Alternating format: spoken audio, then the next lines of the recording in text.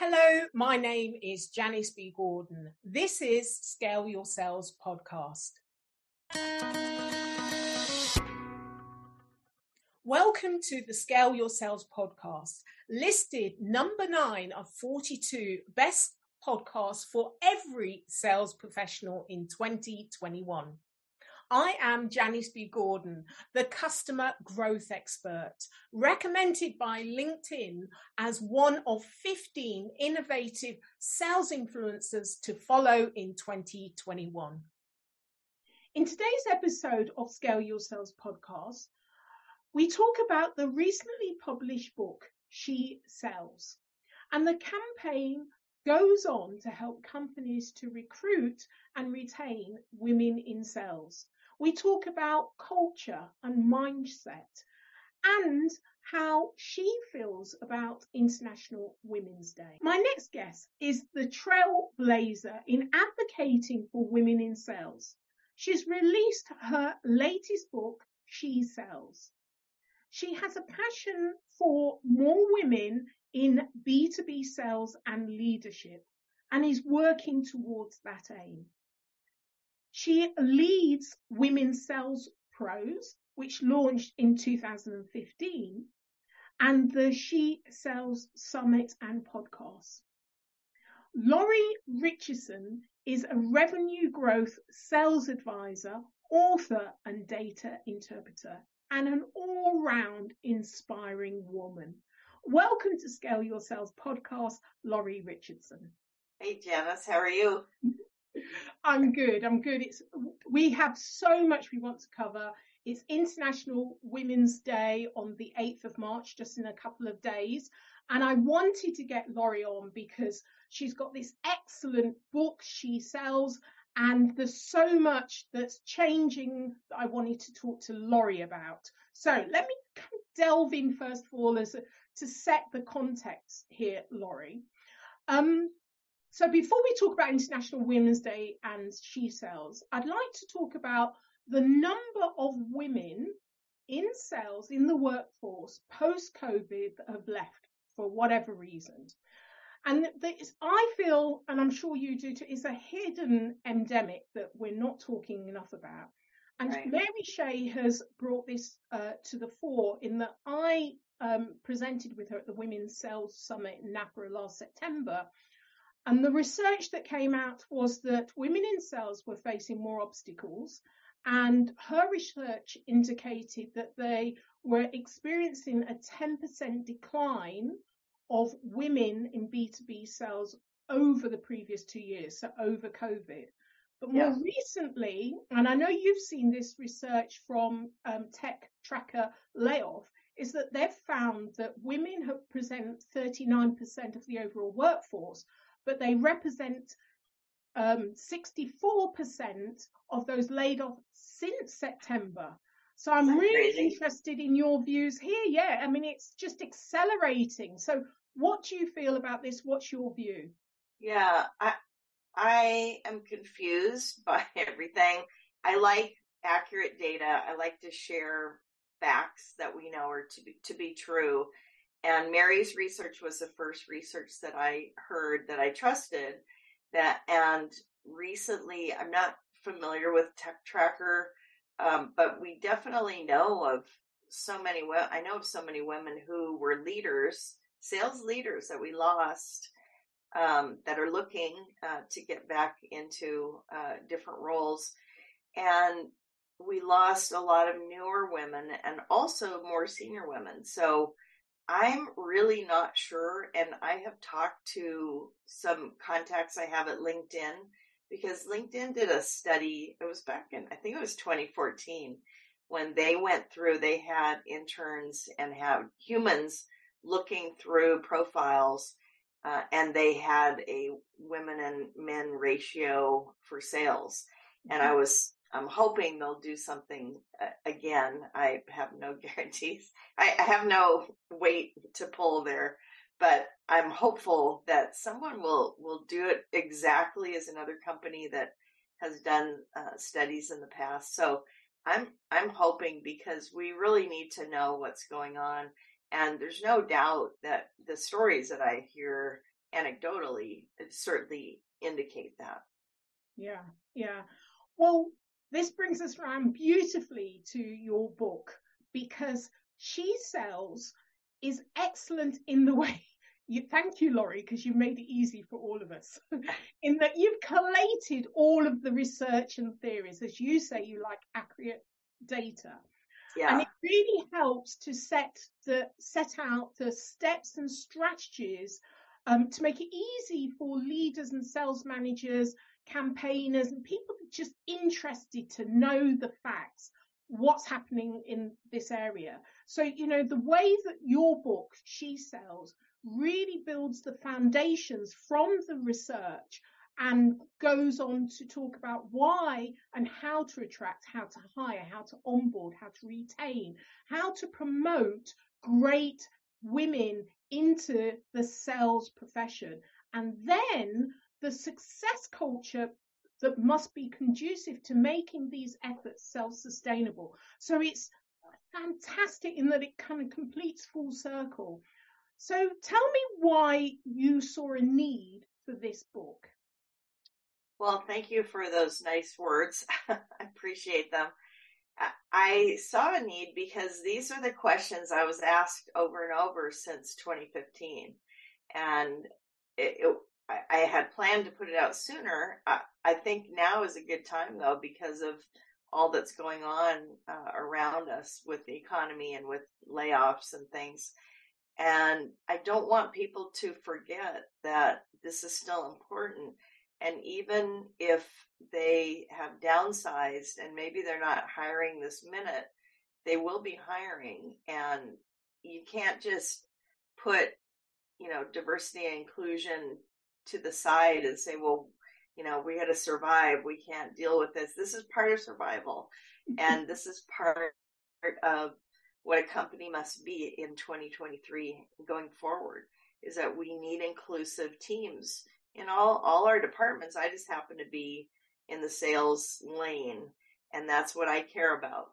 So I want to help those companies. I wrote the book for the leaders and managers who really want to make a change but have had trouble, rather than the doubters that want more proof. I have no time for them. So this is for the ones that say, oh, we tried, it was really hard. And it can be hard, it can be difficult, but there are also some very simple things people can do to make it easier to attract more people to your company, and then to bring them on and retain them. And don't you think that this is just good? It's good business. Once people get it, the things that they're doing are not good business because you bring on more diversity, which, but it's good for everybody. It's a better culture, but it's more inclusive for everyone. It's more open. People feel free to have the necessary conversations, which is healthier for everybody. Yeah, I mean, I definitely agree to that, but I also acknowledge that I heard this on American TV the other day, that most white Americans don't have any friends who are not white, so it's an ongoing discussion when people are talking about, well, who do you invite to your company? People, oh, I know this great guy I went to school with. I know this great woman that, was in another role. So we have to widen our horizons personally too. And I think that makes for a more enriching life as well. But that's a bigger, that's kind of a platform issue. Wow, that's a really interesting observation, really, because if I think about I'm in the UK, and I think about the history of the UK, which isn't always positive. Same here. Exactly. But nevertheless, the way that other cultures have integrated, that it's become a real melting pot, that I would imagine, I know I live in London, but I would imagine the percentage is a lot less of white British people not knowing other cultures or not having other cultures of their friends. Yeah. So it's interesting to see, although there is a shared history in America, how the two cultures have the way that they've evolved almost in different directions. Yeah. Yeah. Absolutely. So I know that that's part of the issue, and it's been I've talked about it in different conferences that I've been to, and I've had some really great male allies, white male allies, who have said, you have to think beyond your bubble. You need to expand and just get to know people and reach out and learn more about them. And when we know that we're more alike than we are different as human beings. So I think that's the joy of it all, is that if you widen your horizons, you can meet amazing people and really learn the same lessons and just reinforce what we know about people and being human. Yeah, yeah. And also, when I think about it, if you imagine that kind of like that Europe is in terms of size and number, when we look at Europe and look at the US, it's kind of on the par. But the Yeah, difference is that Europe are different languages, different cultures, and all of that. right. Whereas actually America is, less diverse in Yes. cultures and languages and things. So that may be one of the contributing barriers. Although Yeah, England is still an island, we still have to travel to get to, Europe, and we're not in Europe yeah. anymore. Yeah. And even on a small scale, I know I moved here to Arizona, and it's way more diverse than when I lived north of Boston for 10 years in New Hampshire, which is very, it's just a very non-diverse place. I loved it it was a beautiful place to live, but I did miss just the culture and the connection and just the food and all the different things that happens when you get out of your normal realm. So yeah, it's we need to evolve. It's part of the system, I think, the bureaucracy. Instead of like, well, if women liked sales, there would be more of them here. It's not. It doesn't work that way. And that's what someone said that to me earlier on LinkedIn. They said, well, women are in customer success, so they must feel more comfortable there. And I thought, why does one equal the other? That doesn't make sense. Yeah, yeah. I remember there was at our national sales conference, and I was popping shots at it in terms of the diversity representation on the presenters. And we know this is an old story, isn't it, really? And someone came back saying that yes, this is something that's asked for, more diversity on the stage, but companies are not that diverse, so that's the reason not to do it. And you'd think, this is a major organization that's representative of the organization. You should not be laggers in this. You should be leaders in this. You should be the ones that's representing what the sales industry should be, not reflecting the history of what it was. Right. And even if they do, most conferences will say, well, the sponsors can pick whoever they want. They're paying the money, they can put on. And I say, no, why don't you stand up and say, we need a diverse panel. We need, this whole event needs to be interesting and reflect who our attendees are. I don't get the problem in that. No, I don't. And then it was interesting. They said, yes, our attendees are asking for this.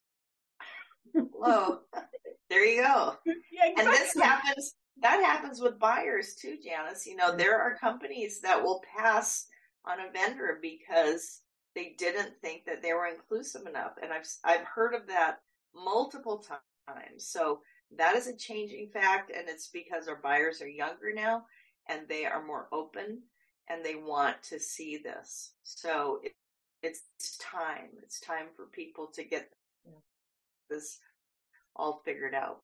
Absolutely. In fact, interestingly, the outreach research said that the buyers value diversity by 74%, and 72% would reconsider a company that with their values didn't match their own. So absolutely what you say, the research is backing that up. Right. Yeah, absolutely. So let's talk about Women's Sales Pro. I'm honoured to be invited to be a member of Women's Sales Pro, and honestly, it is a sisterhood. It's incredible. I absolutely love it. Why do you think that there is still a need for this separate group Yeah. of women sales pros? Yeah, it's funny. I was asked that by a white male CEO a few years back. He said, why do you need to call it women's sales pros? Why can't you just call it like awesome sales group or something?" And I said, because women are underrepresented at every level in most industries, not all, but most, and particularly in tech and SaaS, which is where their company was. And until that point, where half of the sellers are women and a good chunk are leaders, I'm going to keep lobbying for that. So I will stop, but not until I see more change happen. And in the recent, as we're talking, we're losing women and not gaining women. So we have a lot of work to do to make up for that. And I believe that the group that you're in of the sales experts, you're all role models to the women that are coming up, whether you want to be or not. And I always say that because a lot of us just want to be recognized for our own expertise, and we're not here to be role models necessarily.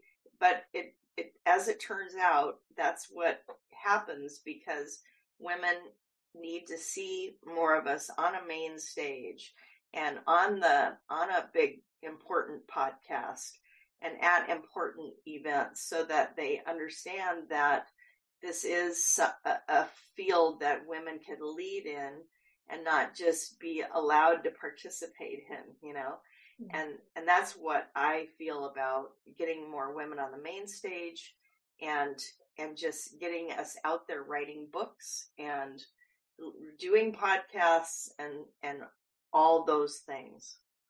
Absolutely, absolutely. And it's interesting what you say, you're a role model whether you want to be or not. And I think we're all running our own business. And just, outside of that, you're a role model because we're in the minority until we become not that necessarily the majority, but have an equal footing. You're always going to be a role model. So you might as well just embrace it. Yeah, I think so. It's not a bad thing, and it's not overly aspirational. I mean, it is what it is.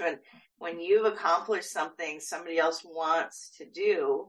I mean, I picked Tony Robbins as my mentor when I was in my early 20s. He was just starting out, and he used to do those infomercials on television in the evening, and I'm sure that that's where I first saw him. But he would say, and I'm sure he still does, that success leaves clues. So if you find people that are successful, do what they're doing, model their behavior, and it's very possible that you can get the same results. I saw something, Oprah Winfrey, and she was asked, what's the common denominator of the most successful people? And it was interesting what she said is because they know their goal. The majority of us don't really know what we're aiming for, what our ultimate goal is, what our passion is, and what our purpose is.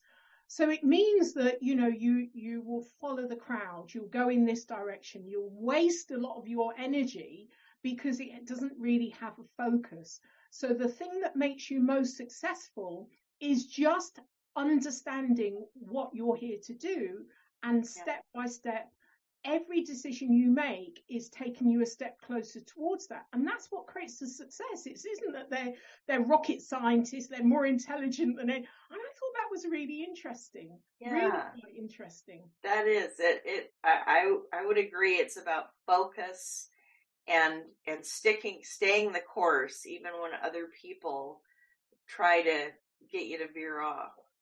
Right? Yeah. It's knowing where you're headed and doing that.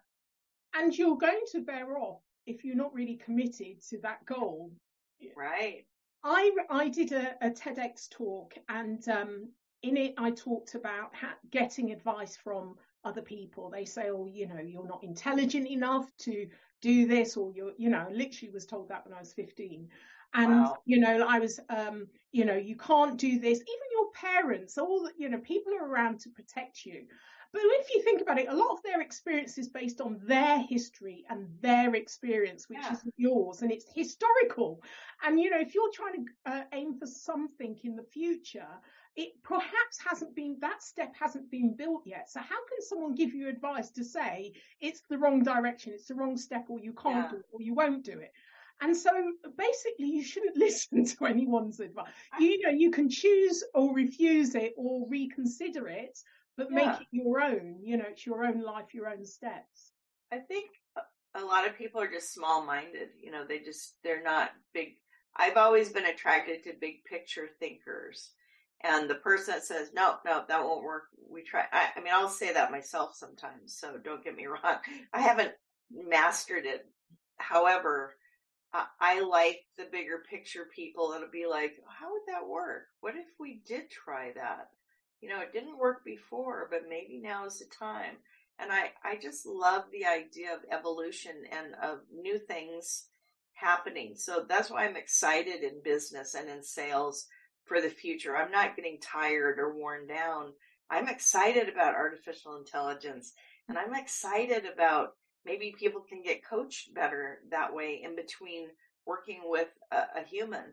And I can't wait to see how that might play out. And I'm really excited and looking for case studies on that.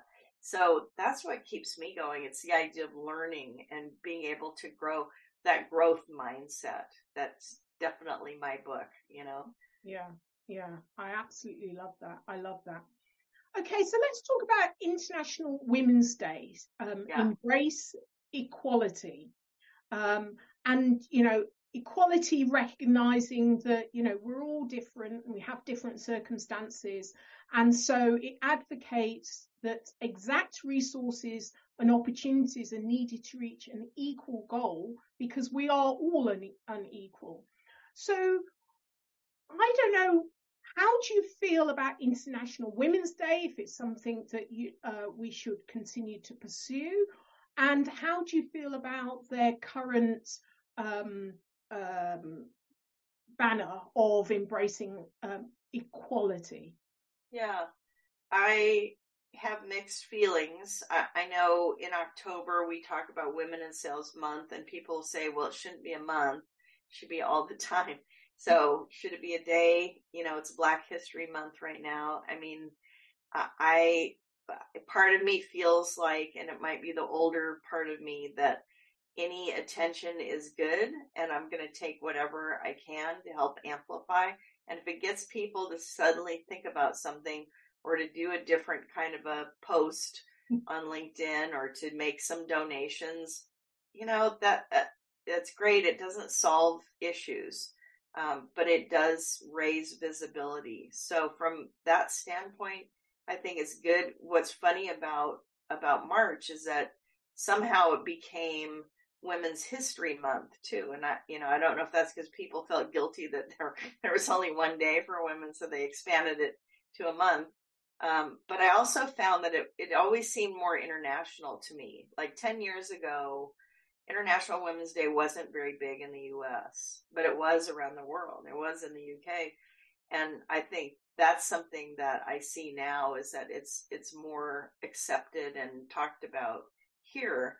But yeah, a single day doesn't do anything. We need it to be part of who we are, and a part of business, and a part of the sales profession.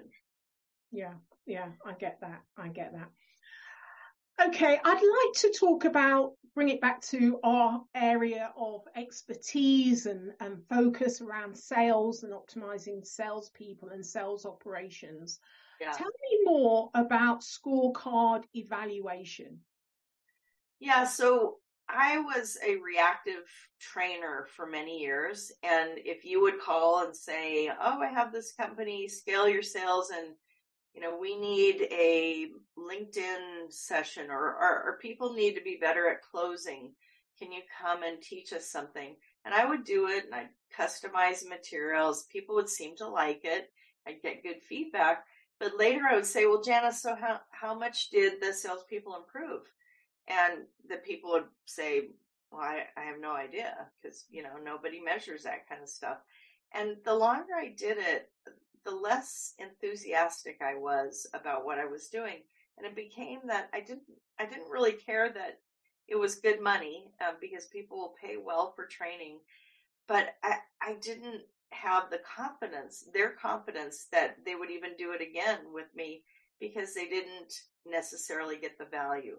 So I looked around, and, I looked for processes and tools and ways to put something together where we can actually measure results. So now when people engage with us, we first of all will do an evaluation to see where everybody's at. And I know you believe in this too, because you do the same thing. I won't usually work with a company unless they do that, because unless they know which of their people are coachable and which of their reps are trainable and which of the managers will actually use accountability in their coaching and actually coach their reps, I don't want to do training with those companies, because it's not going to work. It's not going to stick. And that's why our training industry, the sales training industry, has a bad name, because so much of it, there's so much money spent and so little of it sticks. I would absolutely agree with you. I didn't necessarily do traditional sales training, but I was always, and I still am, astounded by the fact that in the last 30 years, only 50% of salespeople hit quota. And actually, I think Salesforce did some research, and it's growing. It's like only 35% now. And you think, so much waste. And I talk a lot about, finding the gaps and closing the gaps. There's so much waste in the sales industry. We keep doing the same things over and over again and not measuring any success to it. Seems crazy, and it didn't really sit well with me either. I thought there's got to be a better way to do this. And although I talk about, customers and the outcome of your customers, you've still got to have an efficient sales force if I'm going to get them to deliver on customers' outcomes. If there's real gaps in their capabilities, then it doesn't matter what I do at the strategic level and the operational level, your sales force are not up to the task. So it just seems you have to do that first. You have to work on closing those gaps first. So I, love the evaluation tool. The other aspect that I wanted to talk to you about the evaluation tool, and it feels to me, from a recruitment point of view, and we're talking about getting more diversity into sales, that many of the recruiters go to the same place over and over again, or, the manager likes somebody that looks like them. From a recruitment point of view, it seems to me that this is a great tool that you could widen the net, because the tool will tell you who has the highest willingness to sell, or who has natural sales DNA, who is potentially going to be more successful regardless of their background. Right. You won't even know their gender. No. No, exactly. You don't. It helps you to bring in more diversity into the workforce. So that's the other aspect I really love. We've seen that happen at companies where they suddenly had a broader range of candidates. Yeah, because you haven't got the sales manager or the recruiter thinking that they don't look like a salesperson. They don't look successful, and they block the way. Yeah. Right. So what tried and tested strategy would you offer listeners to enable them to scale their sales? And I know that you've got so many. So which one strategy would you like to offer us listeners? To accomplish what? Scale their sales. To scale their sales. I think the foundational element is mindset. I really do. And so find ways to help motivation doesn't last. Inspiration doesn't last. You have to keep going back and finding new reasons why you're excited and why, if you're a leader, the team won't just propel on their own. They need excitement and enthusiasm, and so do our buyers. We need to get back to them. Our existing customers, don't take them for granted. So go back and check on them for, even though you're not needing to renew something, or even when someone loses a job, that's the time to reach out to them, not when they land the next job and you want them to be a new customer again. So it's a matter of being thoughtful and also thinking about yourself and what you need. I always did professional development, even when my company wouldn't pay for it. So as a single parent in my early 20s, I would pay for things like I went through the Dale Carnegie program so I could initially be a better speaker. That was kind of the thing to do way back in the day. And Toastmasters, which is worldwide, and just things to get my brain to fire up, and studying things like why people buy and the psychology of buying, and about taking risks, and all those things can be learned. And so being a student of sales, as well as really focusing on mindset, that's my foundation for success. Excellent. Okay, so talking about foundation for success, I'm going to put you on a desert island on your own. So I'd like to know what one thing you would take with you. Well, it's kind of cheating when I give my answer, because I would take my backpack. Because my backpack, when I go on the road, it has all the things I need other than my clothes, which are in my suitcase. So I figure I can figure out the clothes situation, but as long as I have my laptop, of course I'm going to have Wi-Fi. And if I can communicate with the rest of the world, I'm going to be okay for a couple of weeks, maybe a month or two. All right. Well, you've got it. I'll allow you. That was a big cheat, but you did forewarn me. You can have the backpack. That's right. You can walk around naked, but you've got your computer. I need my backpack. That's right. Laurie, how can listeners get hold of you? Oh, they should reach out on LinkedIn. Be sure, if we're connecting, say that you heard the podcast. And, I get a lot of requests and I don't accept everything. So say that, make this connection, and also through anything at Score More Sales or at Women's Sales Pros on Twitter, I'm on Instagram. I'm all over the place. Good to see.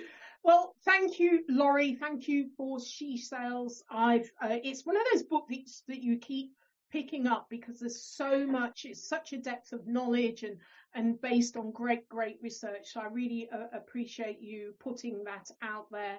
And I appreciate you generally, because you're an incredible connector and such a wonderful woman. So thank you so much for being a guest on Scale Your Sales podcast, Laurie Richardson. Oh, my pleasure. Thank you so much, Janice. It's always a pleasure. Thank you for listening to this week's episode of Scale Your Sales podcast.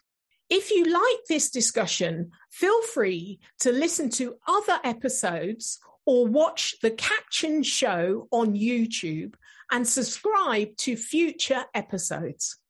I would really appreciate it if you would leave a positive review on iTunes. Thank you.